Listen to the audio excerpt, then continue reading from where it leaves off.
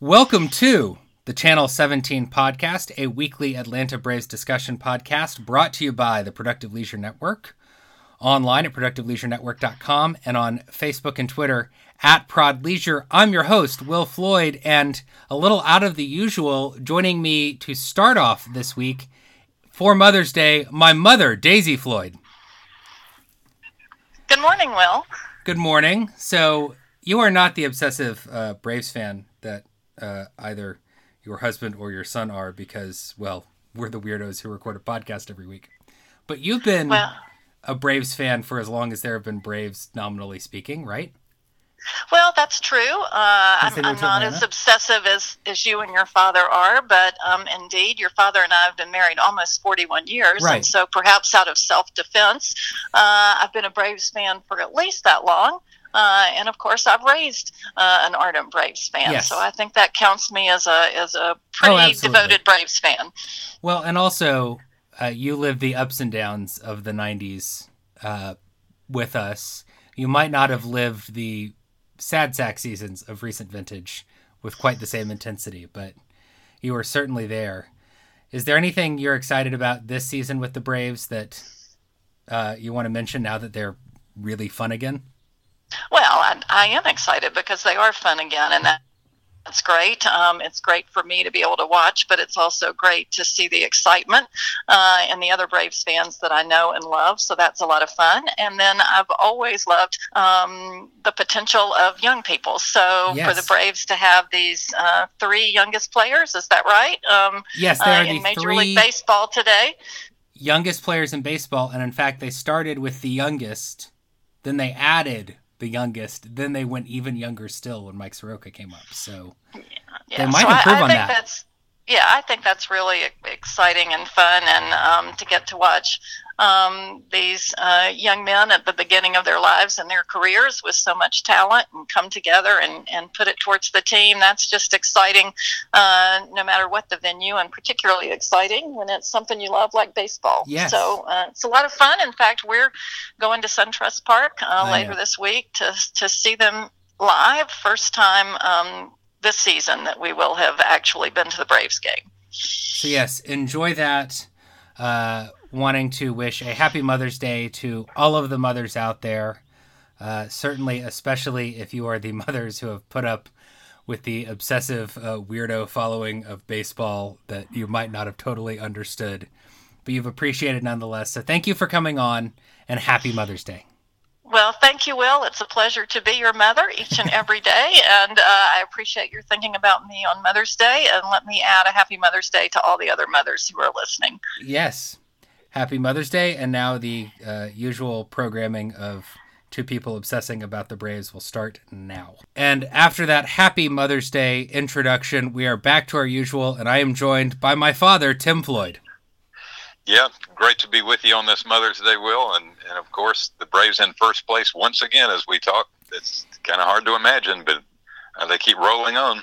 Yeah, I mean, it's, we've been trying to be cautious for the whole season so far, and I'm starting to wonder if we shouldn't be as cautious. I'm going to try to be cautious still, but it's getting harder because the team just keeps playing well.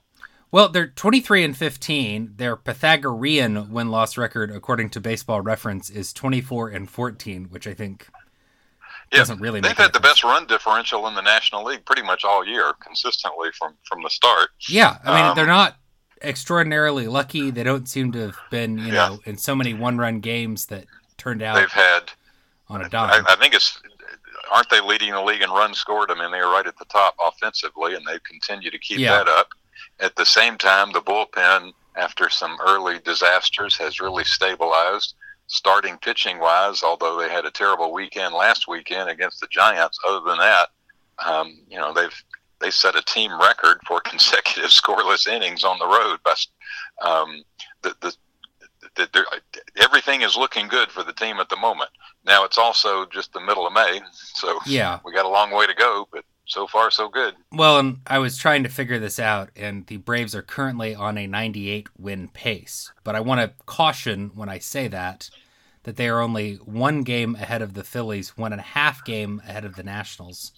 So it's not like they're outpacing everybody. And by the way, I know it's been an interesting division. Actually, the Mets jumped off to the fast start, but the Phillies have been consistently really good all year. And in fact, if the Phillies hadn't played the Braves, they'd have the best record in baseball. Maybe. I don't think that you quite realize what's going on in the AL East, where both the Red Sox and Yankees are 27 and 12. I did just look at those standings. Those two are titans. And a great series earlier this week. But no, the Phillies, realize the Phillies are 3-6 against the Braves. Look at their record with that. You take the 19 and 10 otherwise in that same category. Yeah. Mm-hmm. The Diamondbacks are 24-15. The Astros are 25-16. So there are other teams that are at the same level. It's not like the Braves have gone so far out ahead of the pack, but this is a good team. Yeah. The point is, this is a team that hasn't won more than the low 70s in the last 4 years, and they are, with the best teams in baseball. 6 weeks in, so right. But everything's going well. So let's look at the underlying factors. Right. And I think you kind of mentioned it. The offense has been good the whole year. Yeah. Nick Markakis has improved somehow as the year has gone on? This past week, there were at least 3 or 4 articles in the national media about Nick Markakis. There was a good one on Fangraphs, and then there was one on Bill James Online. Apparently, there were also ones on the more popular press, all of which the same thing. He sneaked up on people, and they realized, hey, if he keeps up his general pace for the next 5-6 years, he'll have 3,000 hits. And if he does, will he be a Hall of Famer? Well, those are both silly. It's kind of hard to imagine he'll keep it up till he's 39 or 40. And even if he does, he's not a Hall of Famer. He's not even a very good player. He's a good player. This year, he's more than very good. He's been phenomenal. Yeah. He is, just about the best hitter in the National League the first 6 weeks.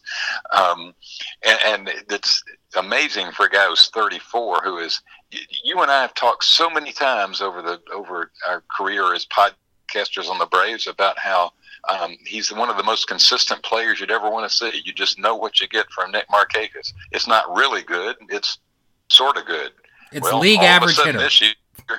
League average hitter, which isn't anything to get excited about. He's just about the best hitter in the league at the moment. Yeah. Well, he's hitting .346, which is a bit fluky, just saying. Yeah. Although with 20 walks and 14 strikeouts, I mean, this is a guy who maybe has really figured something out.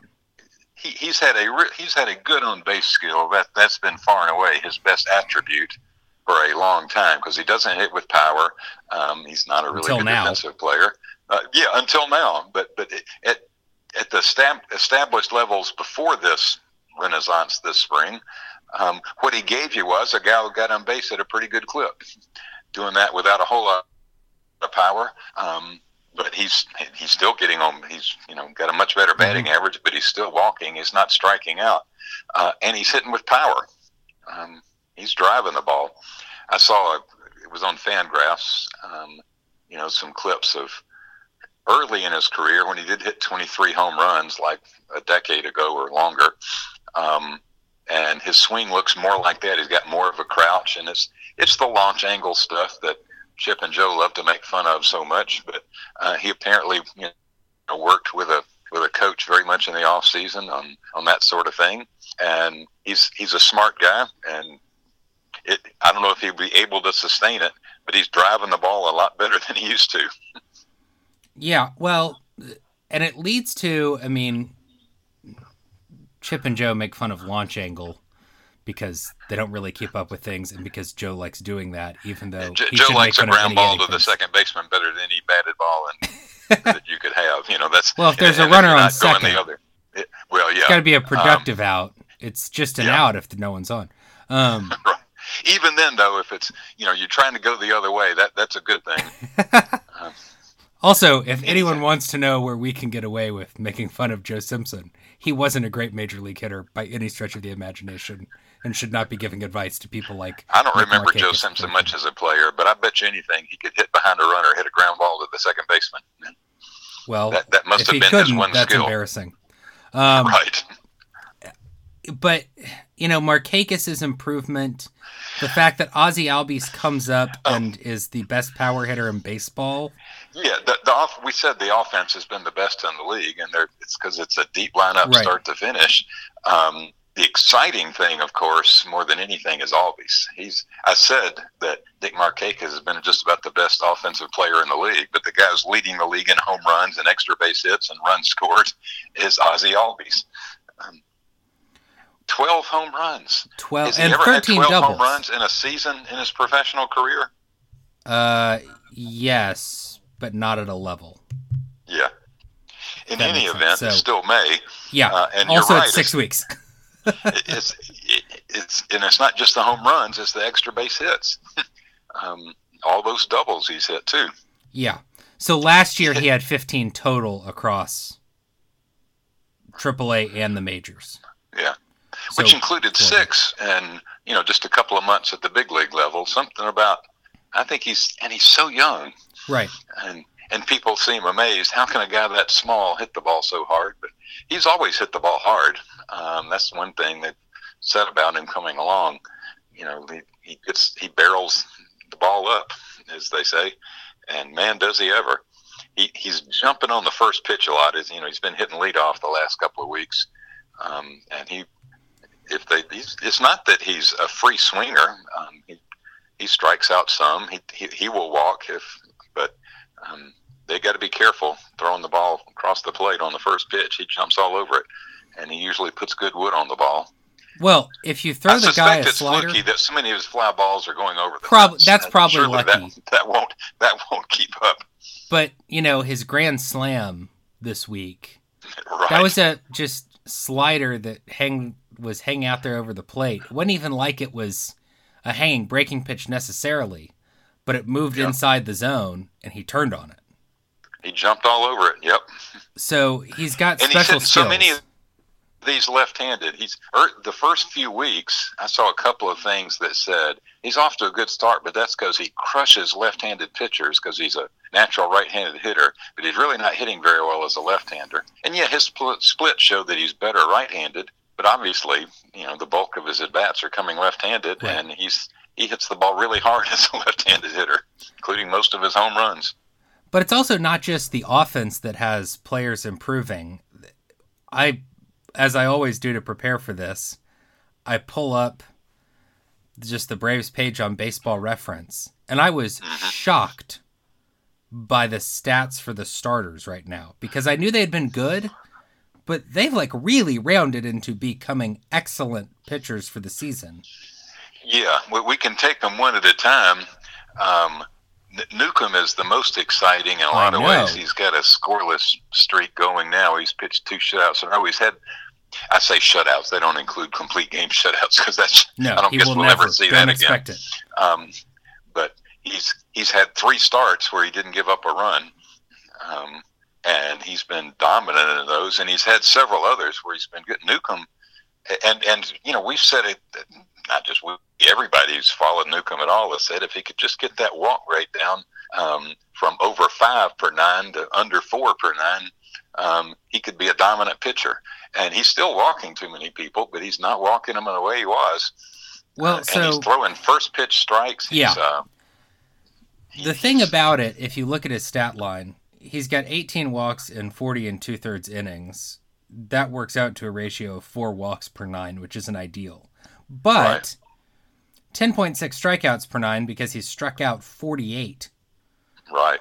So that's 2.67 strikeout to walk ratio. And by the way, Mike Foltynewicz is kind of in a similar boat. He's struck out 10.1 per 9, 4.1 walks per 9. Very similar pitchers. Yeah, boy, those numbers sound almost identical, don't they? And overall, their years have been pretty similar. Folty, he's obviously got a lot more experience in the major league level, but the two of them are often spoken of in the same breath because, great stuff. If they can just command it, they got top of the rotation potential, but will they ever? Because Newcomb's never in his professional career had stretches where he wasn't walking too many people. But if he can keep it even at 4 walks per 9 innings, and if he could drop that a little bit, his stuff is just very hard to hit. Folty, he hadn't walked as many as Newcomb overall. I guess this year they're pretty close to the same. He has actually walked one more. But yeah, but I mean, in his career, his walk rates aren't good, but they haven't been nearly as bad as Newcomb's. And he's got the great stuff, the 98, 99 mile an hour heater and a good breaking ball. But he just loses the ability to command it sometimes. If he can't get he had the one terrible start in against the Giants last week, I guess. And I was watching that one. He could not get the breaking ball over to save his life. And when he can't command his off-speed pitches, and he has to just pump the fastball, and he doesn't seem to be able to command the fastball as much either. And you throw even 98 down the middle, a lot of these major league hitters will square that up. And he's had lots of those episodes in his career, but he's not having as many this year. I mean, his overall stat line looks good, right? Right, and you were making a serious point, and I was going to make the joke that everyone who's a Braves fan should know that 98 down the middle can be hit because we saw Kyle Farnsworth. Right. Which is crude and rude, but also totally true. It's true. It's a bad memory, but it's true. Well, yeah. It's true. The really amazing one to me might be Julio Teheran, because I had written him off. That's the mystery guy, because we're talking about Nuke and Folty, both, with their 99 mile an hour heaters and their good breaking ball and all. Well, Julio's doing it with an 88, 89 mile an hour heater. And he had he started out bad. He had a couple of really bad starts in the first two of the year. And he's pitched really well ever since, except that one odd game when he hurt his back and he was only in for 3 innings. Then he came back and was, going into the seventh with a no-hitter. He's been as good as the other guy. I mean, he has been excellent. I mean, he's been. I've watched most of his starts too, and I love watching him because the guy clearly knows how to pitch. His command has been excellent, and that's what, again, people overlook this. If you can command even an 88, 89 mile an hour fastball with, really excellent command, and of course you mix it up by changing speeds and in and out, up and down, you keeping major league hitters off balance. He's figured out how to do that. Bartolo Colon, we can make fun of him for being so bad as a Brave, but he's had a lot of good years when he never threw a fastball 90 miles an hour, but he just knew how to put it where he needed to and change speeds on it, and Julio seems to have figured that out. He's also thrown at 91, 92 on occasion. Looks like he can crank it up there, but consistently his fastball's been about 89 miles an hour. Really good slider he's throwing this year. He's always had the good changeup. I think he can be an effective pitcher. Just not a lot of margin for error, right? Yeah. Well, and, then the other guy that I think probably has solidified a spot in the rotation is Mike Soroka. Oh, Soroka, I'm so high on. He had the great start, and then his next couple of starts haven't been so great. We're talking on Sunday morning, of course. He pitched last night, Saturday. Yeah. And he pitched. I thought he pitched really well. He had 5, 6 strikeouts in 5 innings. Yeah, he also gave up 4 runs, but only 1 was earned. Oh, right. And technically, that's because Brian Anderson reached on an error by Batista, who I know. Kind of made up for it. It was a 2-out error, so all the runs that followed were unearned. And Soroka, what's so great about Soroka is he is, as he was advertised in just the very limited times I've seen him, he really commands a lively fastball. It's he's not a 90, 91 mile an hour fastball guy. He's throwing 93, 94 regularly with a fair amount of movement. And he keeps it down in the zone. He gets ground balls, and he doesn't walk people. So he's up to stay. I don't think there's a whole lot of doubt, right? That they were hinting that maybe it'll just be a spot start or two, but I can't imagine they'd send him down. I think they'll just ride him on out now. Let me also point out that Anibal Sanchez is still on the DL, and Brandon McCarthy is the one pitcher we're not talking about because he hasn't. We hadn't mentioned McCarthy because he started out. He was 3-0, but he wasn't pitching that well. Yeah. And he's had 2 really bad starts in a row. So I suspect there's a short leash for McCarthy. In fact, Mark Bowman on the official website, who you got to assume is giving sort of official line stuff, hinted very strongly that his rotation spot, he might lose it real quick if he doesn't turn it around. And he, as well, he should. Yeah. For one thing, you got Anibal coming back. Let's see if he can do what he did. I'm a little skeptical, but we give also him a shot. Should point out Luis Guijarro is in the majors currently. Yes, he had his first appearance this week, and in fact, he got his first professional save. He came in that route and pitched 3 innings. And because baseball rules are pretty good. Right. And I don't know, he was so stellar across 3 levels last year, a combined 2.62 ERA. Came up and in 5 games and 29 innings had a 4.91. So it's not like his major league performance insists. He had an ERA of 4.91, but that was a pretty misleading stat because if you hear about all the other advanced metrics, he was really good. I don't have it in front of me, but his FIP was way better than that. Officially, they record that as 2.75. If you want the details. In 29 2.75 is good enough for me to hear. Sure. That's pretty good. But in 29 and a third innings, he had 31 strikeouts to only 8 walks, and he only gave up 2 home runs. In case you're wondering, those ratios work out to 9.5 strikeouts per 9, 2.5 walks per 9, and 0.6 home runs per 9. Yeah. Obviously, if you keep that up, which is the whole idea of fielding independent pitching, you're a superstar. The problem with Guijarro is, he was injured in the spring, and so he got off to the slow start. And then when he finally started pitching in the minor leagues, he's been really bad. Yeah. But it's just not anything to worry about, I think. It just takes a while to get back into pitching shape. And when I say pitching, the guy really does. He is a huge guy. He looks like Bartolo Colon at age 40. And he's half that age. On the other hand, he really looks more like CC Sabathia because he's taller too. And I'd take a Sabathia career in a heartbeat. Right. I'd take a Cologne career in a heartbeat out of him. So I don't know how much stock to put in the fact that he weighs so much. It's his left arm that really matters, and he's got a great one.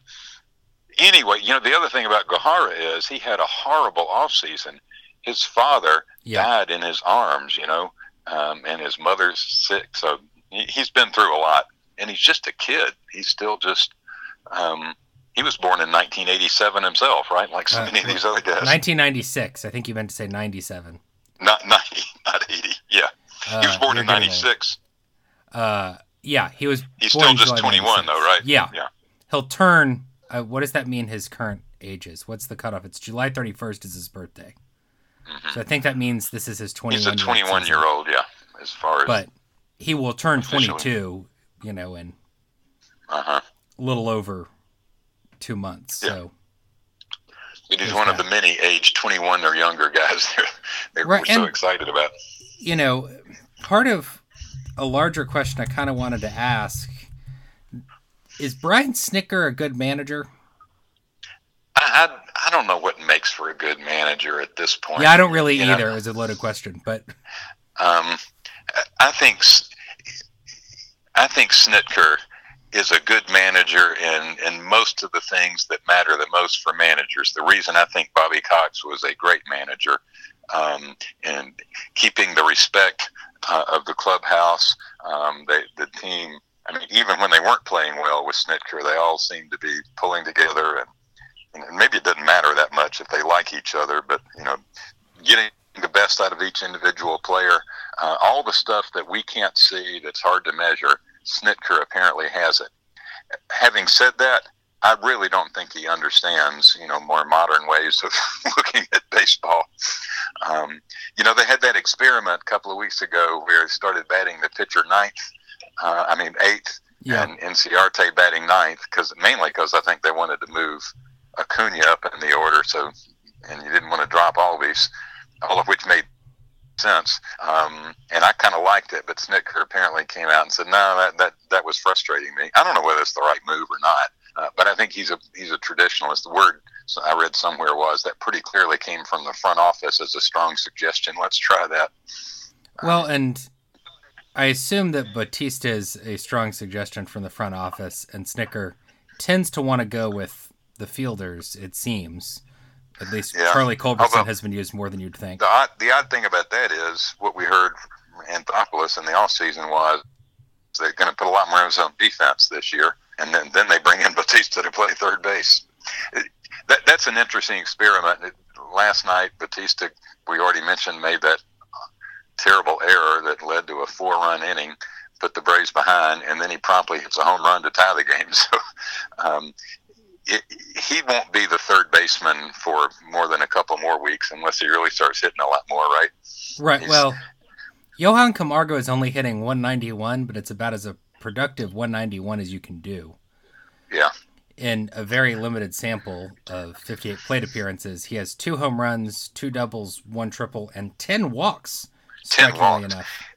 Camargo, I've been skeptical of ever since they first called him up, and he hit so well last year because his minor league offensive stats just weren't that good. And one of the problems was he, never walked. If the guy can walk, he makes pretty good contact up there. He's going to be a valuable guy. I think they made up their mind he's not their regular third baseman. Probably.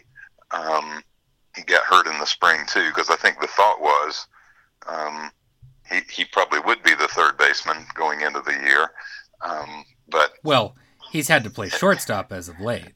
Right. Well, Ryan Flaherty had to be the third baseman because of Camargo's injury, and Flaherty was, a superstar for the month of April. Somehow. And then with Swanson's injury, he's playing short. The point is, I don't know how all that's going to shake out over the next month or two. I mean, I'm confident Dansby will be the shortstop whenever he comes back in the next week or two.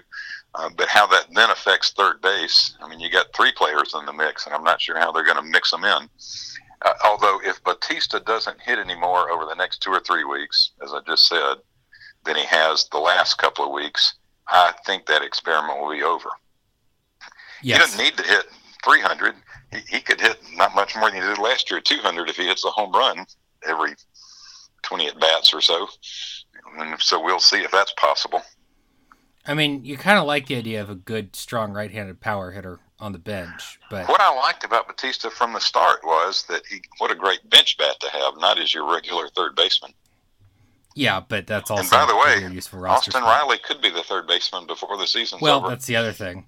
And we didn't mention that Colby Allard is also probably due for a spot in the rotation before too long. He's been maybe there aren't that many rotation spots available, but they always tend to turn. We were talking about what are we going to? You already got 6 or 7 starters we're talking about, but Allard, he and Soroka have just been almost joined at the hip since they signed, right?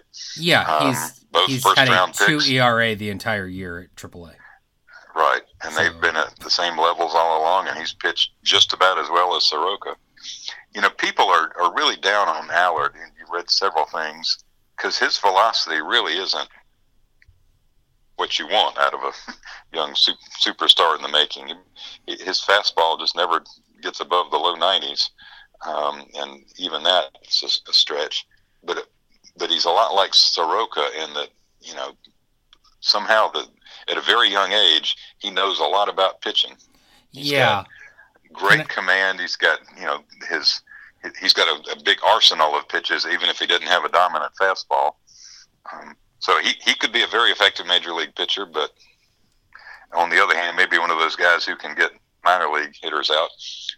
Maybe AAA and 4A kind of guys, but not major league. But we won't know until they bring him up, right? That's the thing. I also would like to stake a claim right now that I will be angered at anyone who compares him to Tom Glavine simply because he's a lefty who doesn't throw that hard. Because he has a big hook. It will happen. And in fact, I've been known to do that over the years, as you know. Horacio Ramirez, the next time Glavine, or Chuck James. Chuck James, the next time Glavine. And it's a stupid comparison, you're right, because there's never been and there never will be another pitcher quite like Tom Glavine who gets by on a mediocre fastball and a world-class changeup and just never throwing the ball over the middle of the plate. Right. It worked for him. It's not Allard. Allard has a You're right. curveball. Allard has a fantastic curveball by all accounts. I haven't seen him, but that's what they say. And apparently a really good feel for a changeup, too. So if you got a really good curveball as a lefty and a really good changeup and you can spot your fastball well, there's no reason you can't be a really good major league pitcher. Right. So please, everybody, make Tommy John comparisons. That's Tommy John. Yeah. I'm joking on that, too. Yeah. Don't even say the name Tommy John when you come at these young pitchers. That's because nobody remembers anything about Tommy John except the surgery that's named after him. Sure. I do remember Tommy John as a pitcher, of course. He actually, I can picture him. Look him up. This is actually a fair thing to say. He's that kind of pitcher. I think Bill James once said, if you are a left-hander who does everything well, you can be at basically a league average strikeout rate at the start of your career and be good. And by that he meant Tommy John and Tom Glavine. They're very rare. What Allard has to do is a special thing. And as mentioned with Ramirez and James, you got to throw all your pitches well and have excellent command. Yeah. And if like we always say, there's just not much margin for error on that. Newcomb can miss with his fastball by 6 inches and still strike somebody out. That can't happen if you throw softly. But it is, as we keep saying, the Braves will have these options. I mean, we haven't talked about the bullpen because in some ways bullpens are boring to talk about, but they've been good. Has been really good. Dan Winkler has been maybe the best reliever in the league. It's amazing how good he's been. And Shane Carl's been right there with him. You wouldn't have predicted that from either of them. Winkler's, looked good in the few stretches over the last many years that he's had a chance to pitch in the major leagues when he wasn't hurt, but he's been hurt almost all the time. But he's apparently healthy, and, man, he looks good. And I don't know where Shane Carl came from, but he's continued to look good. Well, and let's not forget Jesse Biddle, who similarly kind of came out of nowhere. And he had like one bad inning since he's been up, but otherwise he's been pretty lights out. And then some of the guys we expected to be good, namely Vizcaíno and Minter, have been very good indeed. Yeah, Minter has been a disappointment, only in the sense that I expected, Craig Kimbrell out of him right off the bat, because that's what he was last year. That's what he was in the minor leagues. But I mean, even in the major leagues, he put at Kimbrell-type numbers in very limited action. And, of course, it's silly to expect that. But there's no reason to be disappointed, really, in Minter. I think he's going to be really good. I mean, he walks too many people, but he also strikes out a ton. He's hard to hit. And, he was not walking people before this year. That's the one cause of concern. So if we can just get that walk rate down a little bit. And Vizcaíno is, he's pretty good. He makes you nervous. He loses command occasionally. But when he's got command, he's pretty unhittable. And that's throws the slider for strikes in his 98-mile-an-hour fastball. Yeah, nothing not to like about that. There have been a few things written about, hey, the Braves have this ability to come from behind, and some of that is, I guess, believing you can always come back and an offense that can do it. But it's also the bullpen has to keep the lid on the other team. Exactly. Yeah. Last night was another example of that, actually. They went out to a 4-1 lead. And by the way, we were talking about offense, and we mentioned all these. We mentioned Markakis. There's so many other players that are really surprising you. But still the best is Freddie. Freddie had 2 home runs last night. He had a 5-hit game earlier in the week. Freddie's starting to hit at his MVP caliber rate. And maybe if he can stay healthy and hit like that, this might be that MVP year. But he's the guy that you got to count on. They're going to be ups and downs from everybody. But, man, he has really heated up. He's fun to watch. Well, yeah, Albies and Acuna are going to be. The point I was getting at is Freeman, got him a lead 4-1, and then they lost that lead, as we said. But then they came back with 2 in the 8th and 3 in the 9th. But as you point out, the bullpen held them. That's what matters. You can't have comeback wins if the other team keeps scoring as you're trying to come back. So, all good stuff. Well, and we haven't talked about Freeman because I'm like, well, he's been Freddie Freeman, but let's take stock of that. Mm-hmm. He's hitting .331 on the year, and we're just like, yeah, .331, sure. Right. And that is not a hollow 331 in any way, shape, or form. He has 8 home runs, 12 doubles, which with some quick back of the envelope kind of math, that's going to be 30 homers and pushing 50 doubles on pace. He's walked 25 times. 5 of those are intentional from the first. He's an on-base machine, yeah. Do it, but that means that his triple slash is 331, 431, 593. Yep, there you go. That's pretty amazing. But, that's the way he's hit the last 3 years when he's been healthy. That he's pretty much established that kind of level. I mean, you won't do that consistently every month, but he's shown that that's the kind of major league hitter he is right now. And that's a huge boon to everybody else. Oh, yeah. Ronald Acuna is exciting. He has hit some light tower home runs. I mean, just incredible potential. And he's held his own for a 20-year-old in a way that we should really applaud, but it's also a 269 batting average. He's struck out 18 times to 4 walks. He's been inconsistent. You can even see him. He hasn't been bad in the outfield, but occasionally you can just tell he has to recover. He had one error this week where he misjudged a ball, but it was because he was playing in the Dome Stadium there in St. Petersburg, and he clearly just lost sight of it, and it was kind of funny to see.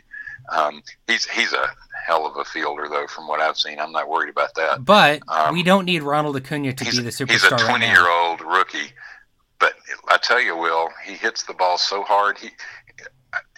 His exit velocity, and it's not just the 3 mammoth home runs he's hit. He hits so many hot smashes to short and third base. He's had a fair amount of bad luck so far, and it's so early. All of that'll even out. I love what I've seen about his approach at the plate. Right. He hadn't walked a whole lot, but I don't see him flailing away too much at pitches out of the zone. That was what was so smart about hitting him second. They're going to throw the ball over the plate for him. Well, especially because Freeman's behind him, and it means we don't need Ronald Acuna to be the superstar yet. Right. That's the real key to it. Mm-hmm. So, yeah, all that's good. Yeah. And I also think the great thing about this team and what makes them really great to follow is that everything is coming together. You don't think, oh, well, now we're getting to the bullpen, I don't know about it, or, well, this starter is, I don't think we can win with him. The offense is good enough. If your starters aren't good, they can sometimes bail you out. Here's my take on it, Will. I really don't think the offense is as good as it's shown this far. You don't think Nick Markakis is a 340 hitter? No. I think Freeman may hit at the levels he has. I really don't think Ozzie Albies is going to hit 50 home runs either. I love Ozzie. I think he's for real. But I don't think they're going to lead the league in runs scored. I don't think they're going to come close to it by the end of the year. I mean, again, I'd like to be proven wrong. I just don't see it. I think this team is going to be in contention for a playoff berth if the starting pitchers hold up.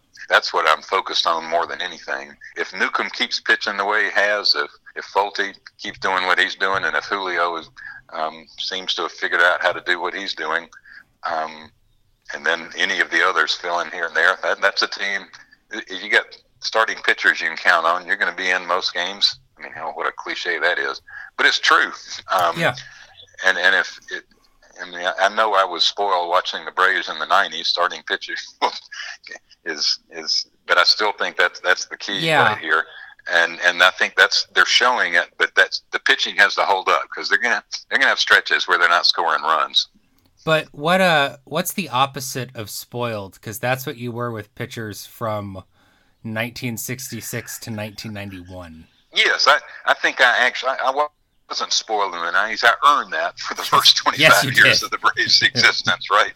Now, because, man, there was never consistent starting pitching except for one guy, the Hall of Famer. But also, we should say if momentum is just the next day's starting pitcher, at least with Phil Niekro, he could move up in the rotation and create momentum when you needed it. Because whenever you needed him, for as long as you needed him.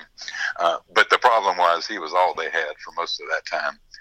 Thus, having 21 and 20 seasons. 3 consistent starting pitchers As my father always told me when I was a very young baseball fan, you got 3 starting pitchers, you can win the World Series. Look at those Braves of 1957. And I always remember that, and I think it's true. 3 good starting pitchers, you're in the game.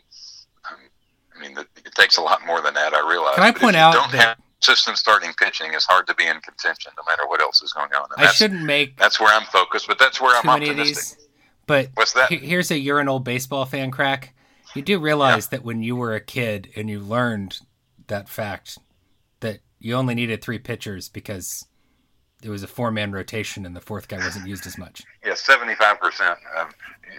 But more than 75% of your starts went to those 3. In fact, probably more than 80%. And they all went into the 7th, no matter what. Right. So, guess what? That's a little bit different. Even so, but it's an entirely different game now. But it's all the more important that your starting pitchers give you 6 or 7 good innings instead of 5, because the bullpen will wear out, and you got to have obviously a lot more good pitchers in the bullpen nowadays with starters not going as long. But if your starters consistently go between 5 and 6 innings, I don't see how anybody can hold up. If you can get 6 to 7 innings, it may seem like a small difference, but it adds up in terms of bullpen appearances. So, and that's what they've been getting lately. It's basically 5 less bullpen appearances a week. Yeah, and that's a big difference. You play the game every day, and it makes a difference. We should point out that the upcoming Braves schedule is totally bizarre because of that weird makeup game at Wrigley Field before the Cubs come to Atlanta. So tomorrow, Monday, the Braves go to Chicago. Right. And the next day, both teams fly to Atlanta. Yep. And then they finish with the Cubs for the year this week. And then they get the Marlins some more this weekend. One of the great things about this Braves start, we mentioned this before, they had the best record in the division before they'd ever played the Marlins after all that. So now they've still got a lot of games against the Marlins ahead of them, and that's something to look forward to, because Marlins maybe aren't going to be as terrible as a lot of people thought, but they're not good. So they aren't that great. The Braves had a very tough schedule so far, and there's no reason to believe they can't stay in it. We should point out that the next 5 games that I'm staring at on Baseball Reference as we record this, they are facing Jose Urena, Jose Quintana, Yu Darvish, Tyler Chatwood, and John Lester. So, tough week. Yep. But they've done well with tough weeks before. They got swept for the first time and then came back and won, 4 out of 5. Right. That works.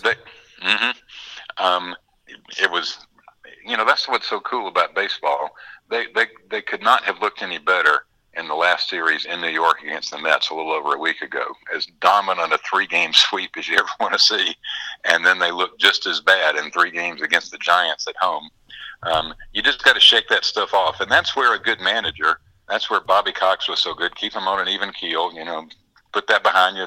We play every day. Snitker may have some of that, but in any event, they've had a very good week after a very bad weekend. You just got to keep doing that. And the thing that can be frustrating about baseball is you can get down after 2 games, but you also know that the great thing about baseball is you can come back at it because you've got more games. You can make that improvement whenever you're there.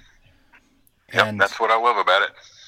Yeah, that's what makes us keep coming back for more. And no matter what we see when we keep coming back this week, we'll be talking about it right here on the Channel 17 podcast, brought to you by the Productive Leisure Network. You can find us online at productiveleisurenetwork.com. You can also listen to us on iTunes and Stitcher. And you can follow us on social media, perhaps gaining a following, perhaps not, at Channel 17 Pod.